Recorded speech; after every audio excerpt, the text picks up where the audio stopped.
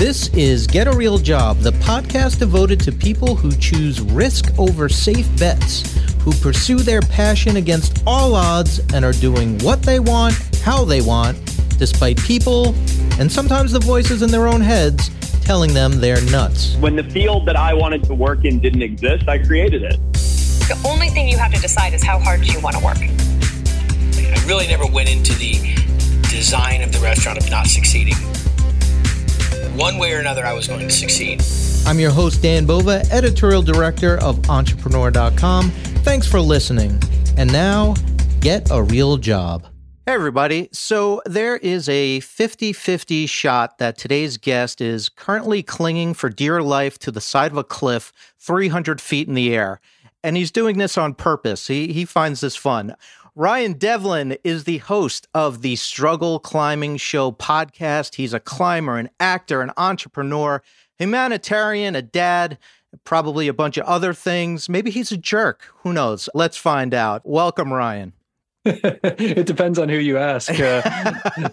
So far, so good, though, Dan. I appreciate the intro, and I'm excited to be here, man. Yeah, no. So I have been listening to your very great Struggle Climbing Show podcast for quite a while now. I can't say that I've been climbing a lot, but I've been listening to you talk about climbing a lot. So I think that counts for something, right?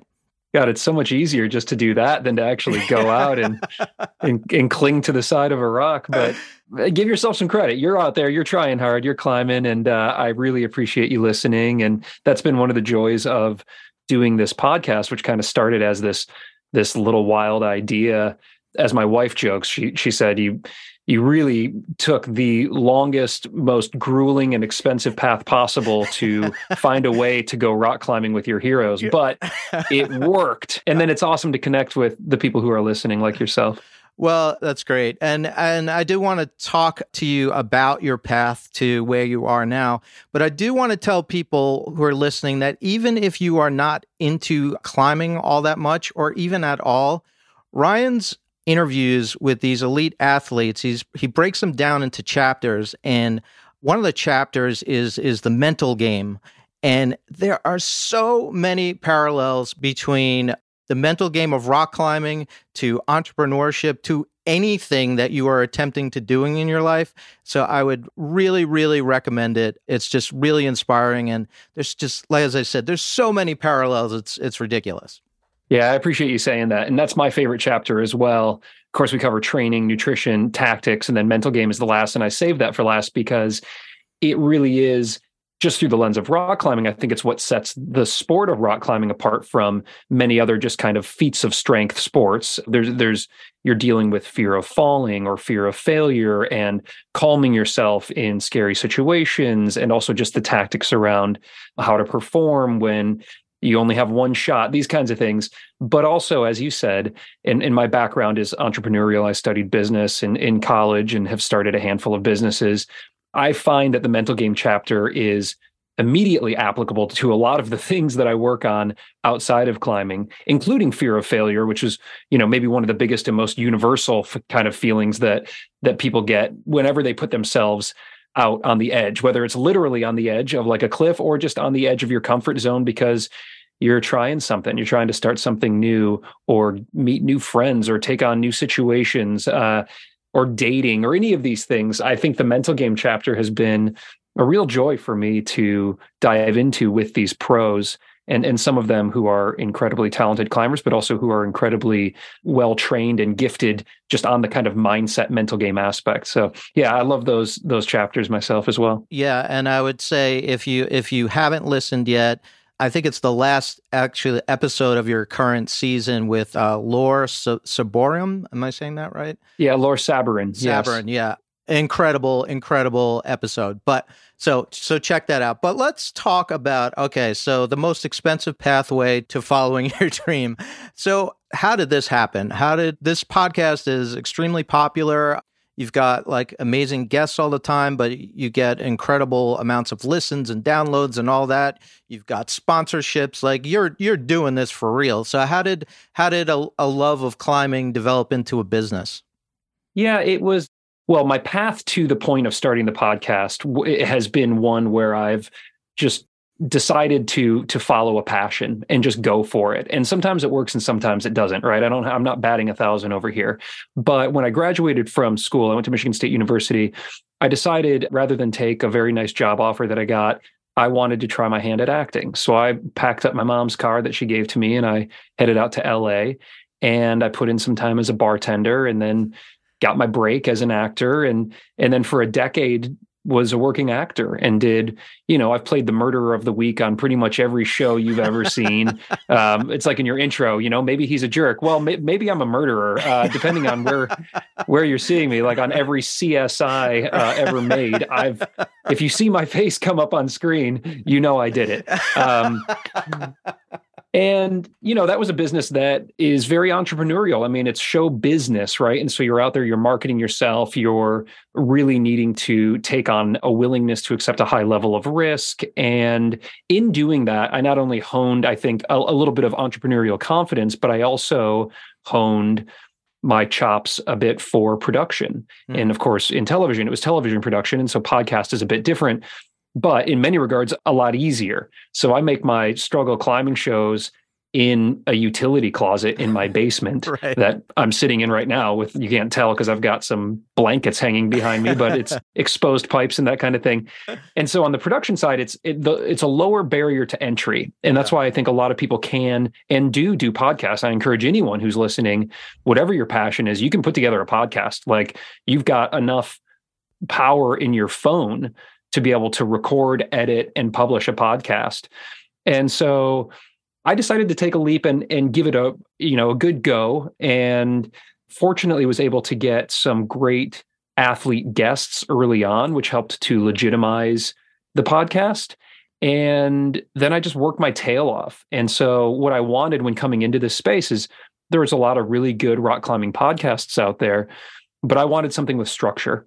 A lot of almost all of the climbing podcasts are just kind of open interview, maybe a couple hours of people talking and they cover any number of things in those couple hours. And it's like you're hanging out on the couch with these athletes, which I find very cool. I listen to all of them and I love them all.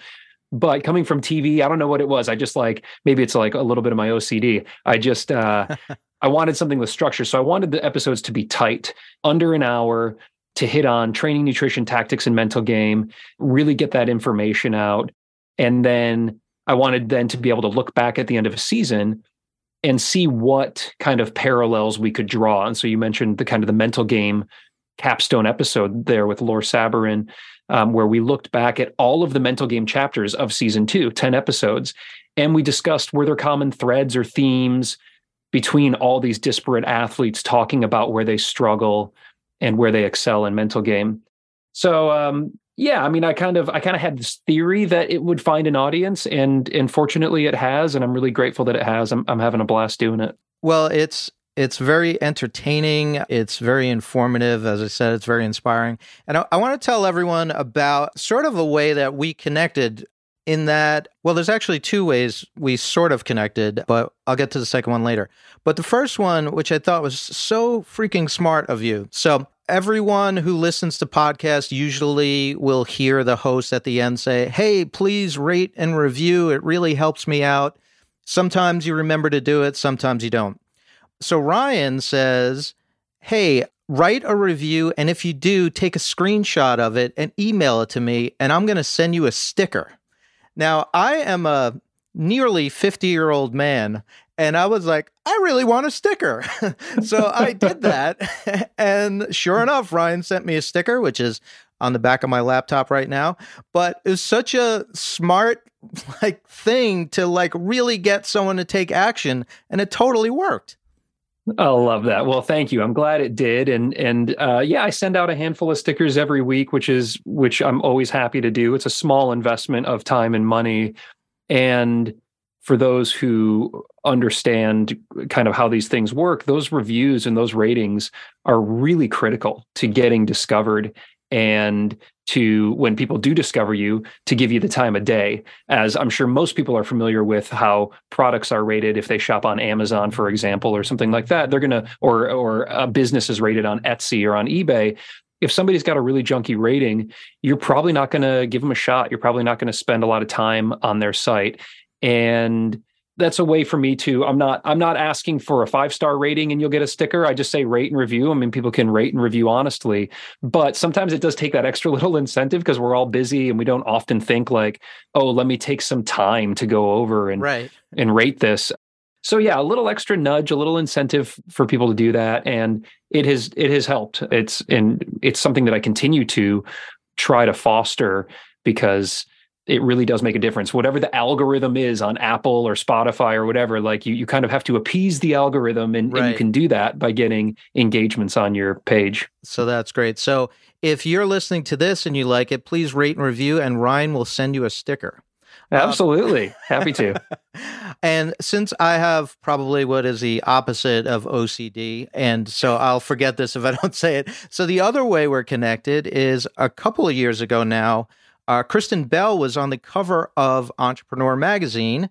And Ryan, you were one of the subjects who was interviewed in the article about this company that you guys had put together. This Saves Lives. You want to talk a little bit about that, and then we'll get back to the rocks? No, sure. I'd love to. I appreciate the opportunity to do that. Yeah. So back in my acting days, and I say that past tense, I still act every once in a while, but for the most part, he's pretending to be nice to me. So he's obviously very good at it. I'm always acting. I'm just not always getting paid for it. Yeah. Kristen and I did a TV show together a long time ago called Veronica Mars, where, surprise, surprise, I played a bad guy. I played a serial rapist and she was the good guy. She's Veronica Mars. And so she and I had this big kind of Holmes Moriarty kind of thing going throughout the season. And it all culminated in me and her getting into this massive fight, and she electrocutes me and I punch her. And it was real good fun, good, clean fun. But through that, we formed a really strong friendship, and we both had a heart for service. And so I had taken a trip to Liberia with another actor friend of mine, a humanitarian trip. And while we were there, we saw the need for emergency food aid. We saw kids who were suffering from severe acute malnutrition.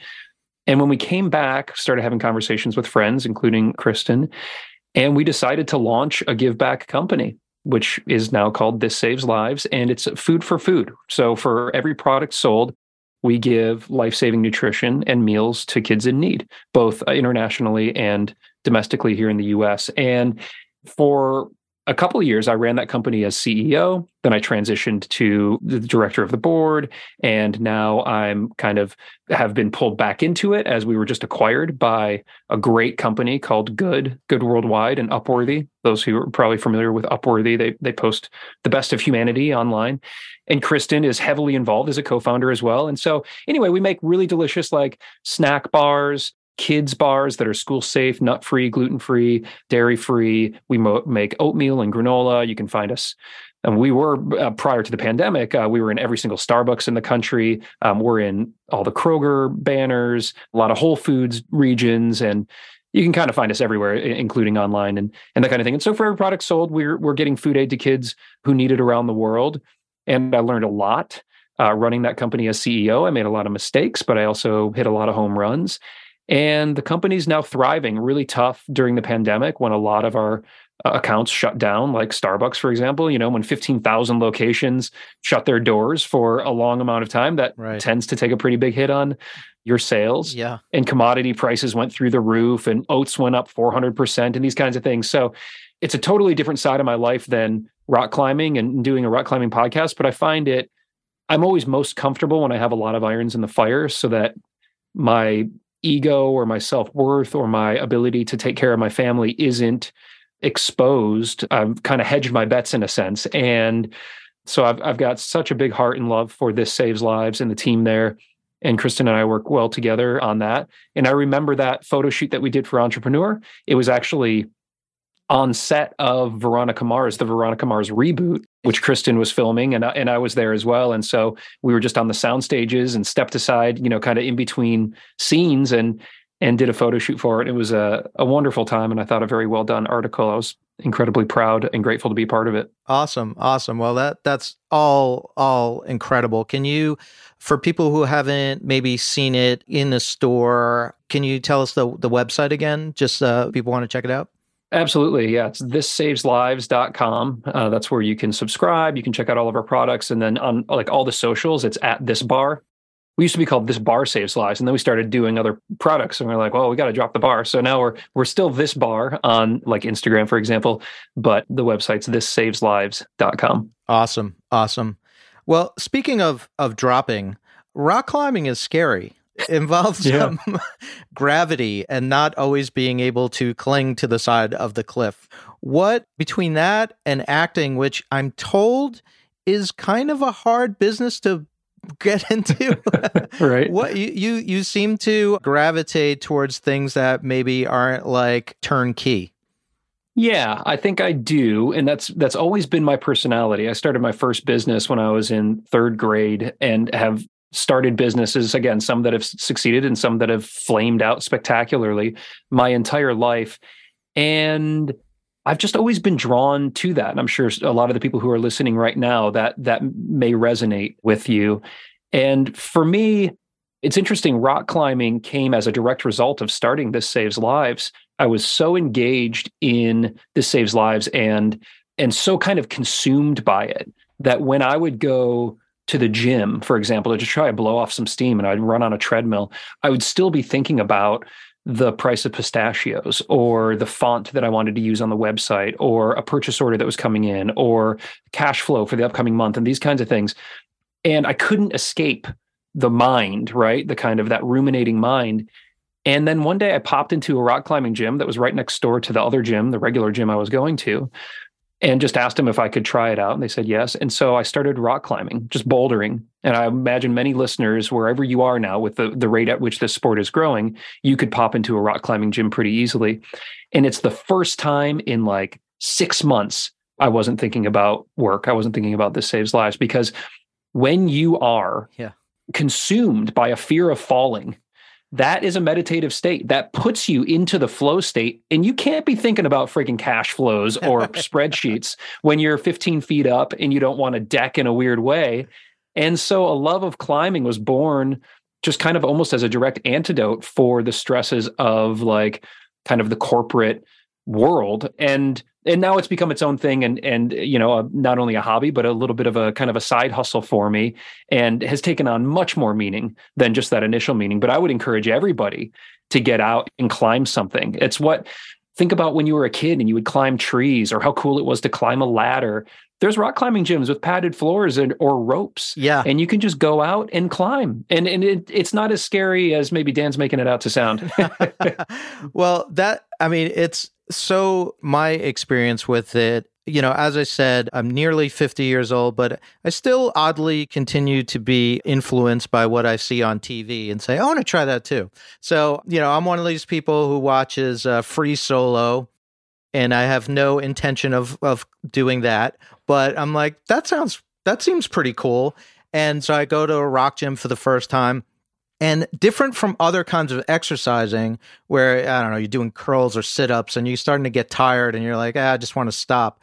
You kind of can't stop when you're like 30 feet off the ground. Like, you got to finish this off. So right. I kind of liked that part of it. And the fear part, as you said, it's meditative. That's all you could think about. And I remember the first wall that I climbed up on an auto belay.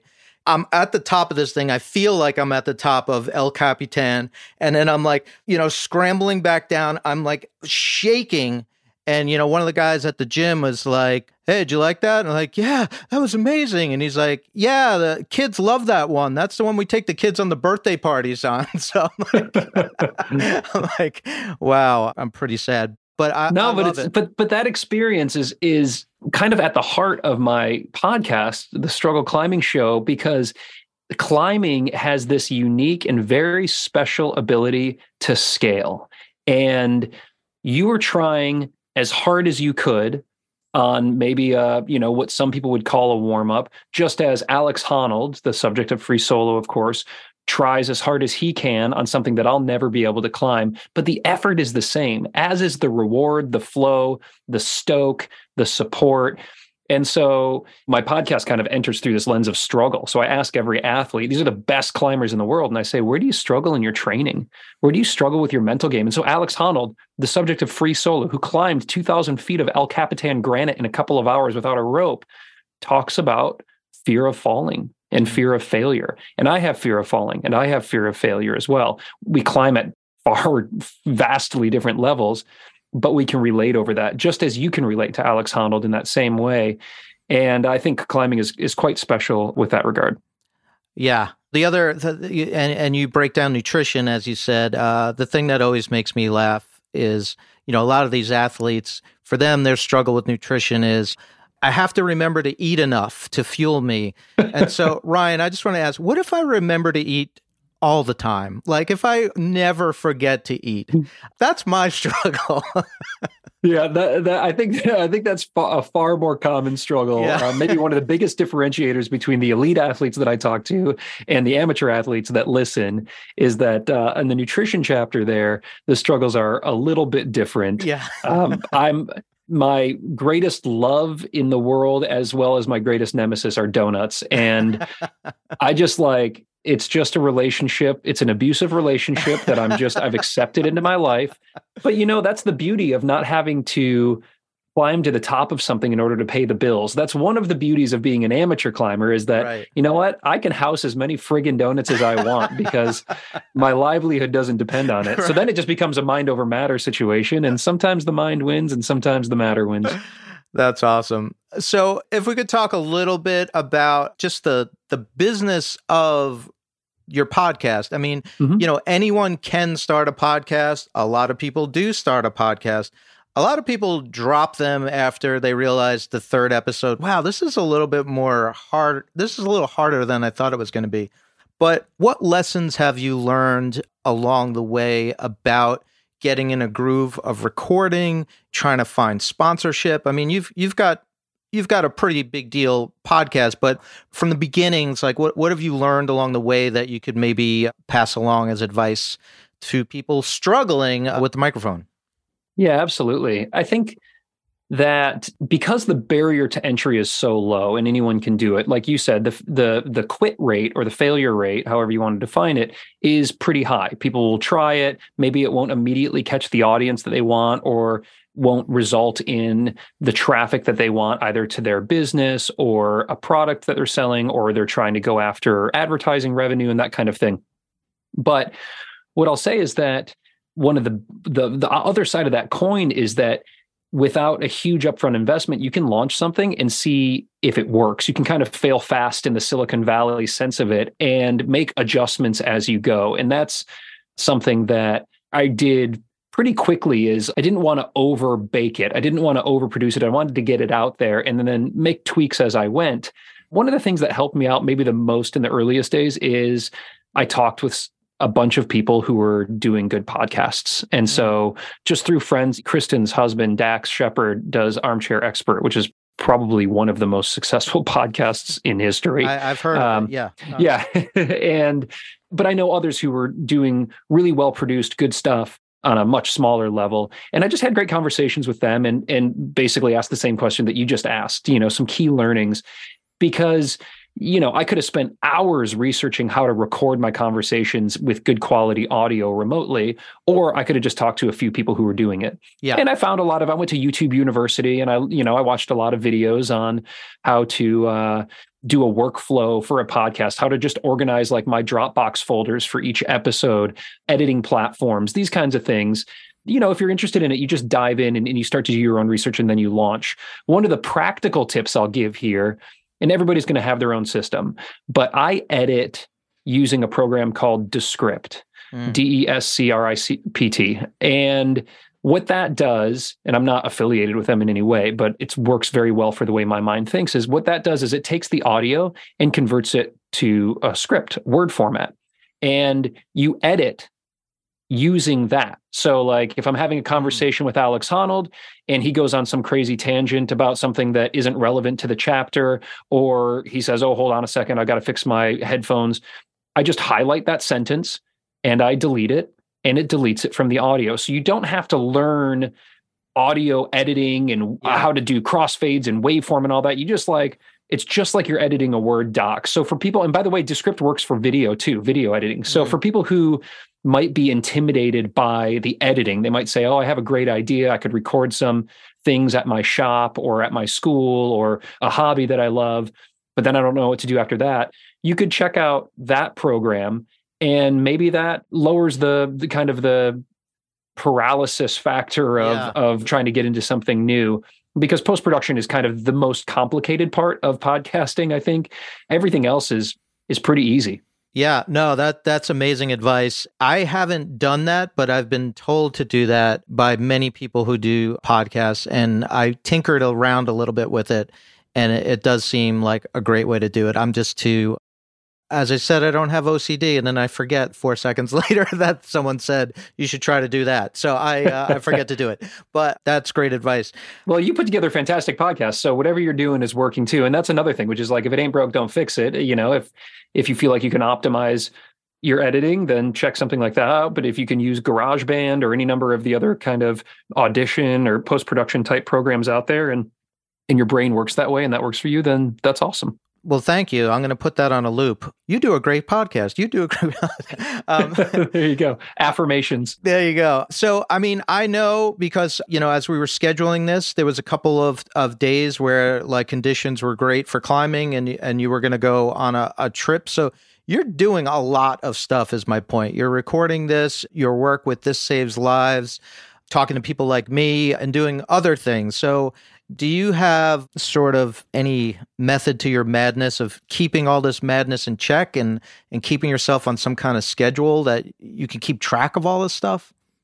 Yes and no. So I've had different systems that have kind of come in and out of vogue for me over the years. And it is a little schizophrenic how many projects, jobs, side hustles, focuses, hobbies, whatever you want to kind of, however many buckets you want to name. Like, it is a little much. My wife will attest, but it's just like, I'm most comfortable when I've got a little much going on. Right. Actually, when we moved, I live in Kentucky now, in Louisville. When we moved here from Los Angeles about 5 years ago, I decided to step away from acting and also step largely away from This Saves Lives and just like fully jump into dad role. And I was like making homemade breads and planning meals and doing like cool stuff around the house and all that.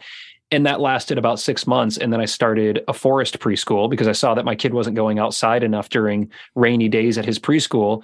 And it's grown into the most successful outdoor preschool in the state of Kentucky. It's called Thrive Forest School. So I'm just like, it is a terminal illness that I have where I'm just like constantly starting things.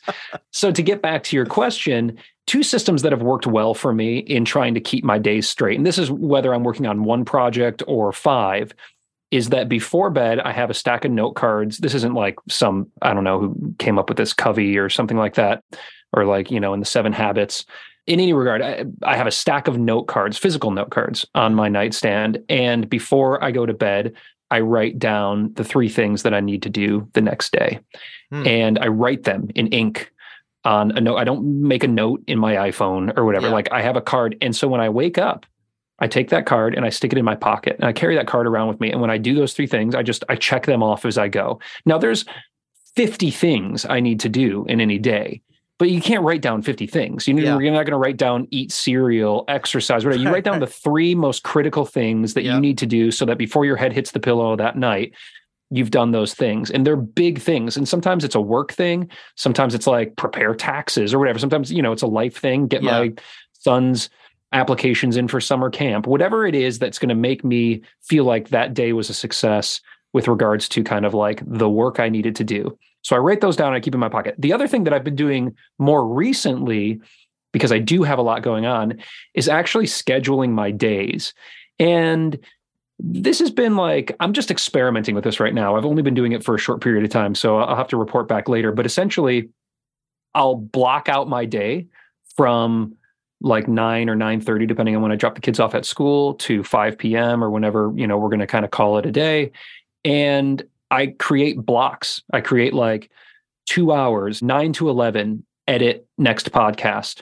11 to 11:30, check emails, personal. 11:30 to 12, check emails for the struggle.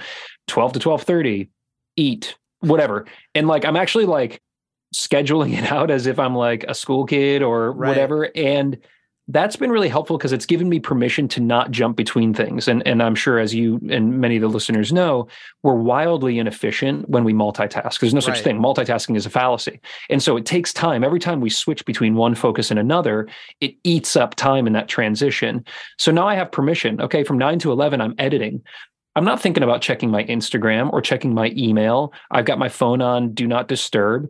Like, I'm putting in 2 solid hours editing. As soon as that two hours is done, boom, I move on to the next thing. Right. And that's actually helped me too. Again, it's a little bit early in the experimental phase, but I've found that the more I have going on when I schedule my day out like that, it helps me to not be so super inefficient, kind of toggling between all of the things that are demanding my attention. That's awesome. And to your first tip, I'm a big fan of the write things down and then the satisfaction of with a pen crossing them out.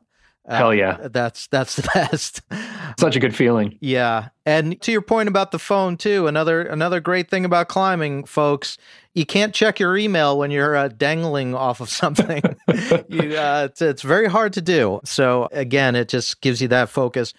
Well, Ryan, you are a very busy man, so I'm not going to keep you much longer here, but I just want to thanks for all the tips that you've given.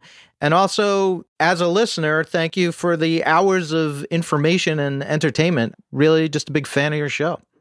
Oh man, that means the world to me, truly, as I just hustle away here in the utility closet. So thank you for saying that, Dan. And also just a real pleasure to join you on the show here. Thank you for what you're putting out. You're putting out really entertaining, engaging content with fantastic guests. And it's a real honor to be on the show. And we've got to get you out here to the Red River Gorge and get you dangling off one of these steep rides out here. I'm very good at falling, so that would be fantastic. And then one last note, just where can people follow all the great stuff you're up to? Well, thank you. Yeah. So for the show, it's called The Struggle Climbing Show, and you can find that on Apple Podcasts or Spotify or wherever you listen. And on Instagram, it's at The Struggle Climbing Show. So I post a lot of fun videos there, as well as some audio clips, and there's links to all of the episodes right through that. As you know, and as Dan was kind enough to plug, if you would be so kind as to rate and review the podcast wherever you listen, I will send you a sticker. And my personal Instagram, which I'm not super consistent with, but I'm on there every once in a while, is at Ryan Devlin Outside. And there's some acting stuff on there. There's some This Bar stuff on there. And every random once in a while, there's some climbing stuff on there. And then, of course, we already talked about This Saves Lives. And so everybody can check that out at thissaveslives.com.